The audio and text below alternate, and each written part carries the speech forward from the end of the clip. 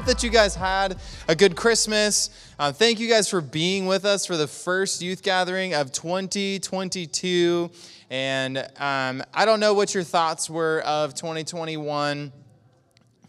Dude, once again, when we don't have any music and we're not going at the same exact time, dude, they turn up in there real hard. Okay, so another year is upon us. I hope that you guys had a good holiday season. I hope that you were able to celebrate Christmas and New Year's with the people that you loved. Hopefully you were able to sleep in. How many guys stayed up way too late and slept in way too long? That's right. What? Just like during your Christmas break. Yeah.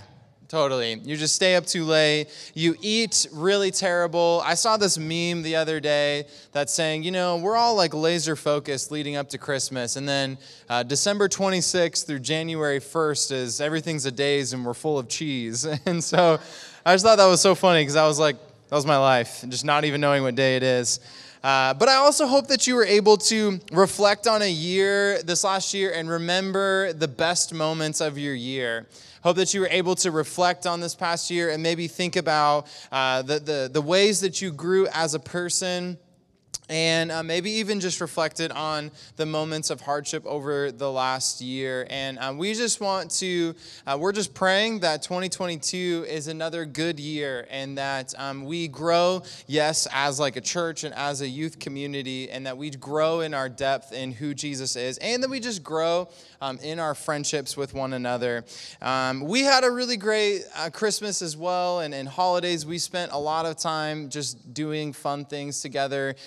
The snow at our house, we couldn't build a snowman, like it would not stick together. I don't know if anyone else had that issue.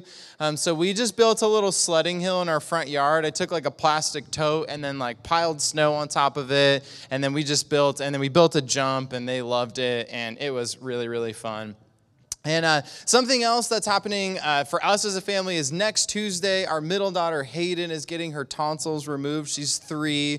And so if you guys could be praying for us and praying for her, that would be so appreciated. And that's happening on Tuesday, this next Tuesday. We don't know what time, but Pastor Josh is going to be filling in, preaching next Wednesday. And so just so you know, if you come next Wednesday, it's not going to be me preaching or any of us. It's Pastor Josh. He's the campus pastor at downtown Centralia. He was actually the former youth pastor here for 5 years, and so it'll be fun to have him back. I'm planning to be here, but just wanted to give you guys a heads up. So let's go to our Bibles. Utana just texted me, so I just got distracted. Thanks, Utana.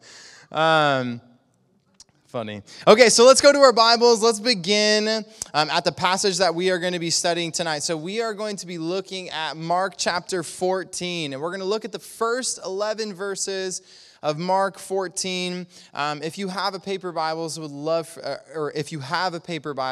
you to turn there. If you don't, and if you prefer using your phone, we post all of our sermon notes on the YouVersion Bible app. So if you have that app downloaded, you can go to the bottom right-hand corner of the app. It says More. If you tap that icon and then go to Events, you'll see Bethel Youth will be populated right there at the top. If you tap that icon and then save the event, you can access the event on a later date. And all of the notes will be in there, all of the passages that we'll be talking about. But one of the good things about using the YouVersion app for your notes is there's a lot of, we try to post resources. So there's a couple of links to some articles at the end of the notes, just reflecting on just different things that we're going to talk about, as well as a short Bible reading plan. So what we've been studying the past few sermons is commonly referred to as Holy Week or Passion Week. And this Holy Week or Passion Week is reflecting on the events of Mark chapter 11 through Mark chapter 15. And so I want to just kind of briefly tell you the timeline of where we are in Holy Week. And so Sunday, Jesus rides into Jerusalem, and the Jews are shouting Hosanna, and they're celebrating Jesus as their Messiah and their Savior. Monday, Jesus curses a fig tree. He clears the Jewish temple of its corruption.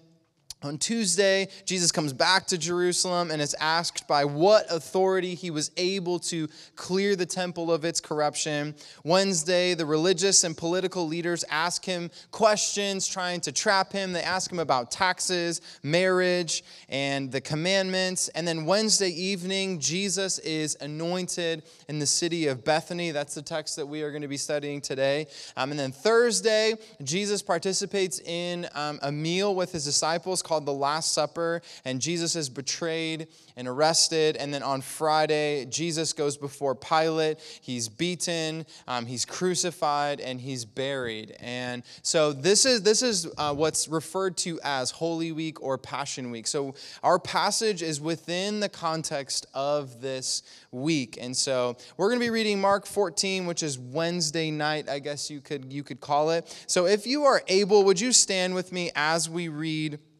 Mark chapter 14, 1 through 11. And like I said, if you have your paper Bibles, turn there, or it'll be on the screen or in the YouVersion app. It says this: Now the Passover and the festival of unleavened bread were only 2 days away, and the chief priests and the teachers of the law were scheming to arrest Jesus secretly and kill him. But not during the festival, they said, or the people may riot.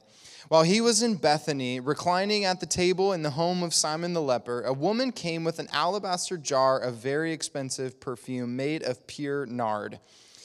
She broke the jar and poured the perfume on his head. Some of those present were saying indignantly to one another, "Why this waste of perfume? It could have been sold for more than a year's wages and the money given to the poor." And they rebuked her harshly. And then Jesus says, verse 6, "Leave her alone.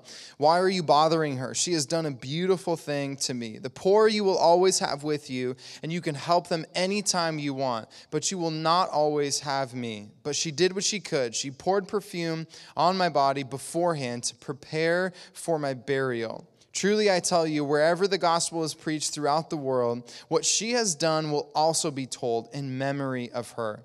Then Judas Iscariot, one of the 12, went to the chief priests to betray Jesus to them. They were delighted to hear this and promised to give him money, so he watched for an opportunity to hand him over. You may be seated. So, like I said a moment ago, this passage we just read is taking place on Wednesday evening of Holy Week, and which is the week leading up to the crucifixion of Jesus. It's been a busy week for Jesus. He's had many interactions with the Jewish religious leaders. These interactions left the corrupt Jewish religious leaders and political leaders. They were angry at Jesus because he was calling out their hypocrisy. He called them out for what he describes in Matthew 23 as being whitewashed tombs. And this would have been an extremely offensive thing for them in this time period, especially around Passover and the festivals of unleavened bread, because Jews would paint or whitewash the outside of tombs so that the Jews who were traveling within a 15-mile radius for Passover, they would travel to Jerusalem to be ceremonially cleansed as well as participate in the Passover meal. And so they would paint or whitewash the outside of these tombs so these Jews wouldn't accidentally brush up against these tombs and then become unclean. And so the tombs, what they looked like, they looked clean on the outside, but the inside was obviously still a tomb. It was still a burial place. It was full of death and decay. And what Jesus is saying when he's calling them whitewashed tombs was that that's the way that these corrupt religious leaders were as well. They looked clean on the outside. They looked righteous on the outside, but they were full of death, deceit, and sin on the inside. So in our text, in verse 1, we're told about two festivals. Two festivals are mentioned. The first one is Passover, and the second one is the Festival of Unleavened Bread. So Passover is a Jewish celebration of God's deliverance of the nation of Israel from slavery in Israel by raising slavery in Egypt by raising up a deliverer named Moses. So each year, the Jewish people it would be a holiday of remembrance of what God has done. But it wasn't just a day of remembrance. It was also an anticipation of the coming Messiah who would deliver them from the oppression and the slavery of sin. So Passover and the Festival of Unleavened Bread were the first festivals actually commanded by God and celebrated by the Jews. So if you're interested in reading more about Passover, we're not really going to go much more into it, but if you're interested in it, I would encourage you to go to the notes at the bottom of the YouVersion app. There's a link that talks about Passover. We're also introduced to a few different groups of people, some of which were the chief priests and the teachers of the law. So who were these different people? The chief priests were the men who governed the people of Israel in relations to the law and to God. And the teachers of the law, also known as scribes, in some places in your Bible they'll be called teachers of the law, sometimes they'll be called scribes, but they're essentially a synonymous name for one another. They would teach the Hebrew scriptures in the synagogues. So why did they think that arresting Jesus in the midst of these festivals would cause a riot? So it kind of comes down to a few different things.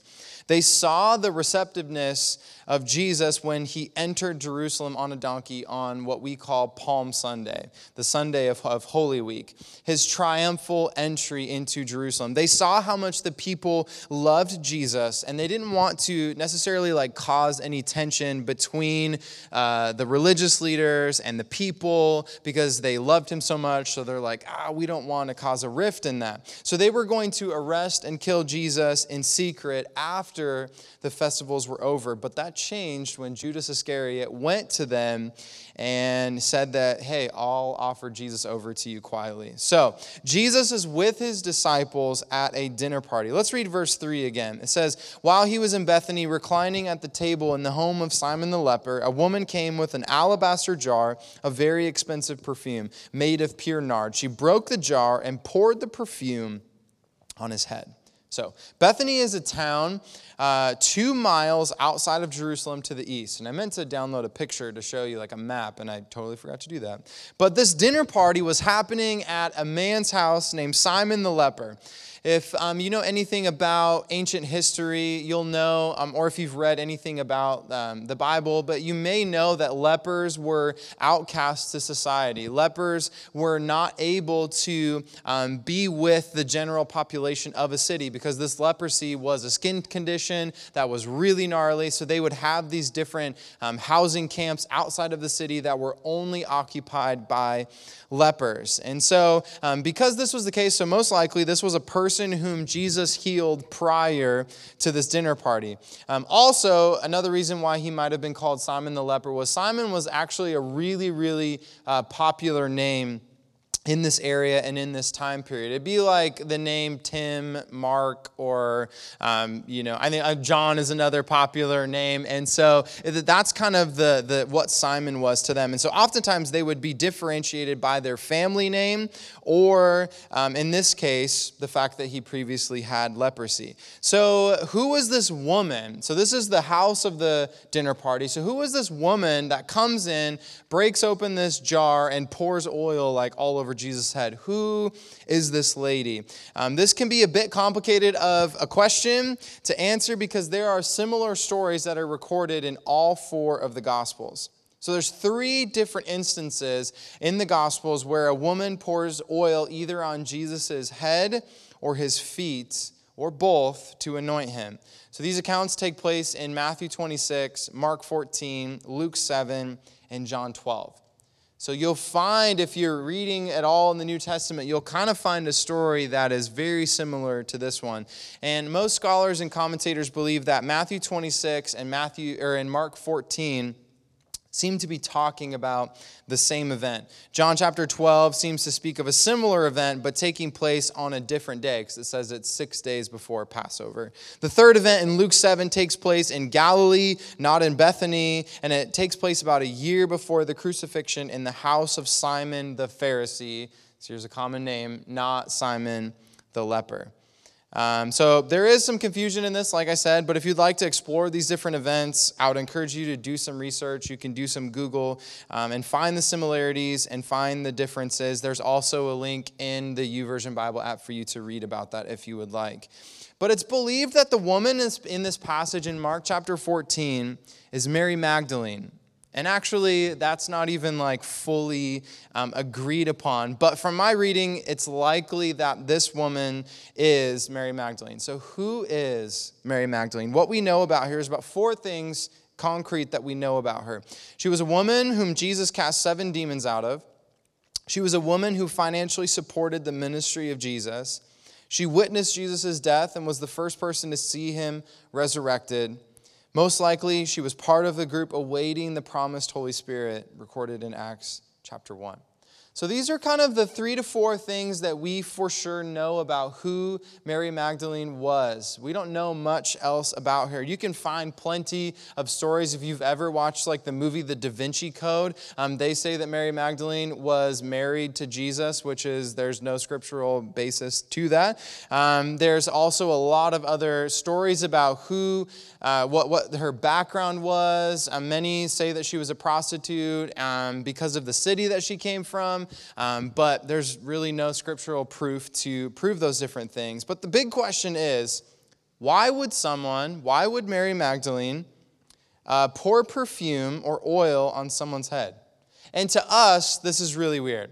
Okay, think about having dinner at your friend's house, okay? I want you to picture their dinner table. Maybe it's your best friend. Maybe it's the friend whose mom or dad makes the best food. And you're at their house. You're sitting at the dinner table. Or maybe you're eating at the coffee table. You're lounging, because that's how they did it in the Middle East. They lounged on pillows. And then all of a sudden, this lady walks in, and she begins to pour oil all over the dad that's there. This would be really weird, okay? We have no context for this. Like, the only thing that we use oil for is like, I don't know, cooking, essential oils, car oil, like motor oil, things like that. Like, we don't use oil in the ways, yeah.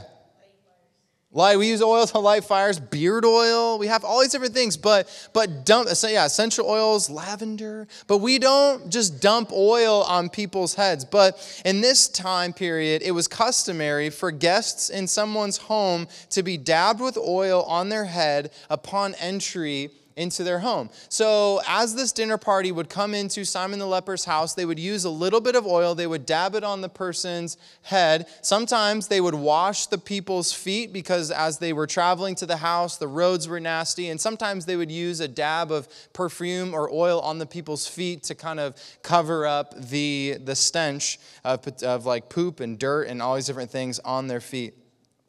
Anything more than a drip was considered wasteful, and the Torah, which is the first 5 books of the Bible, instructed Jews not to be wasteful.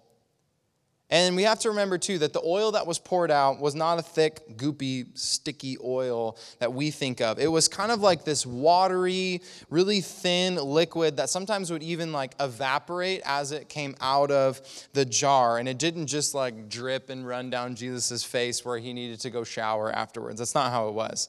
But we can see that this woman, we'll call her Mary Magdalene, we can see that she did not just use a dab. There was no little plastic insert at the end of this jar to like limit how many drops would come out of it. She friggin' busts this thing open and pours it over Jesus' head.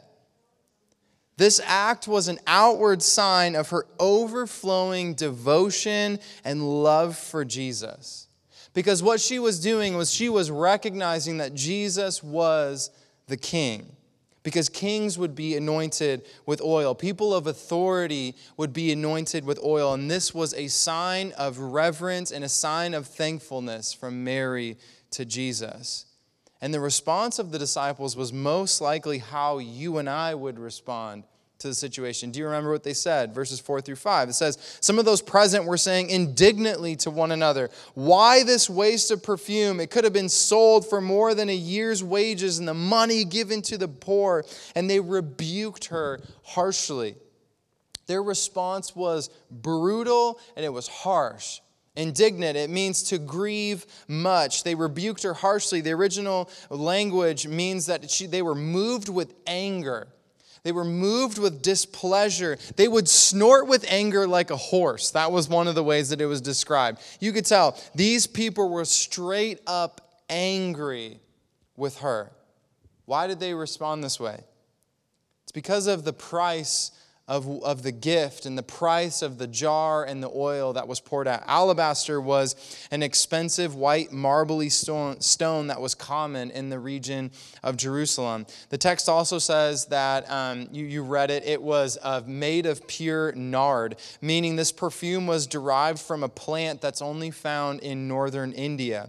It was the best of the best. And the thing is it also had a very distinct smell. So when you smelled this smell, you knew that this person gave them the best of the best.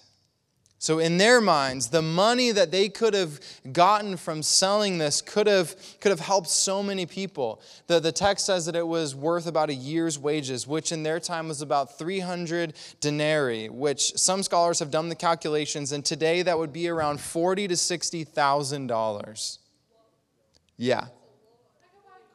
Yeah, you can buy a few cars with that. It's crazy. 40, you could.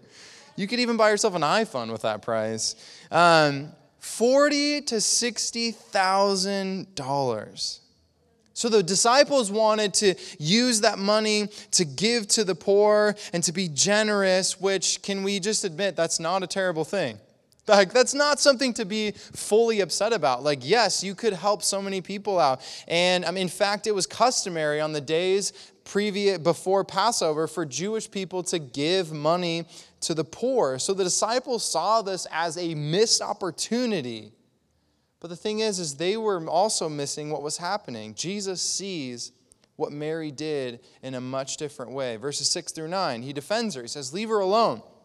Why are you bothering her? She has done a beautiful thing to me. The poor you will always have with you, and you can help them anytime you want, but you will not always have me. She did what she could. She poured perfume on my body beforehand to prepare for my burial. Truly I tell you, wherever the gospel is preached throughout the world, what she has done will also be told in memory of her." And it can be easy for us to see this and think that Jesus is disregarding the poor and telling the disciples that the poor is not important. But this isn't true at all. All throughout Jesus' ministry, he instructs his disciples, he instructs people to take care of the poor, to look after orphans and widows. The Apostle James says that pure religion is taking care of the widows and the orphans. But what Jesus was getting at is he's been predicting his death for a while now, but the disciples were still in the dark. They were clueless as to what's taking place. This woman, however, was more in tune with what Jesus had been teaching, that his death was close and imminent, and she wanted to worship him and show him her devotion. In my study of this text, I came across this quote, and I want to share it with you. It says, "He knew that in a few days he would be arrested, tried, and crucified.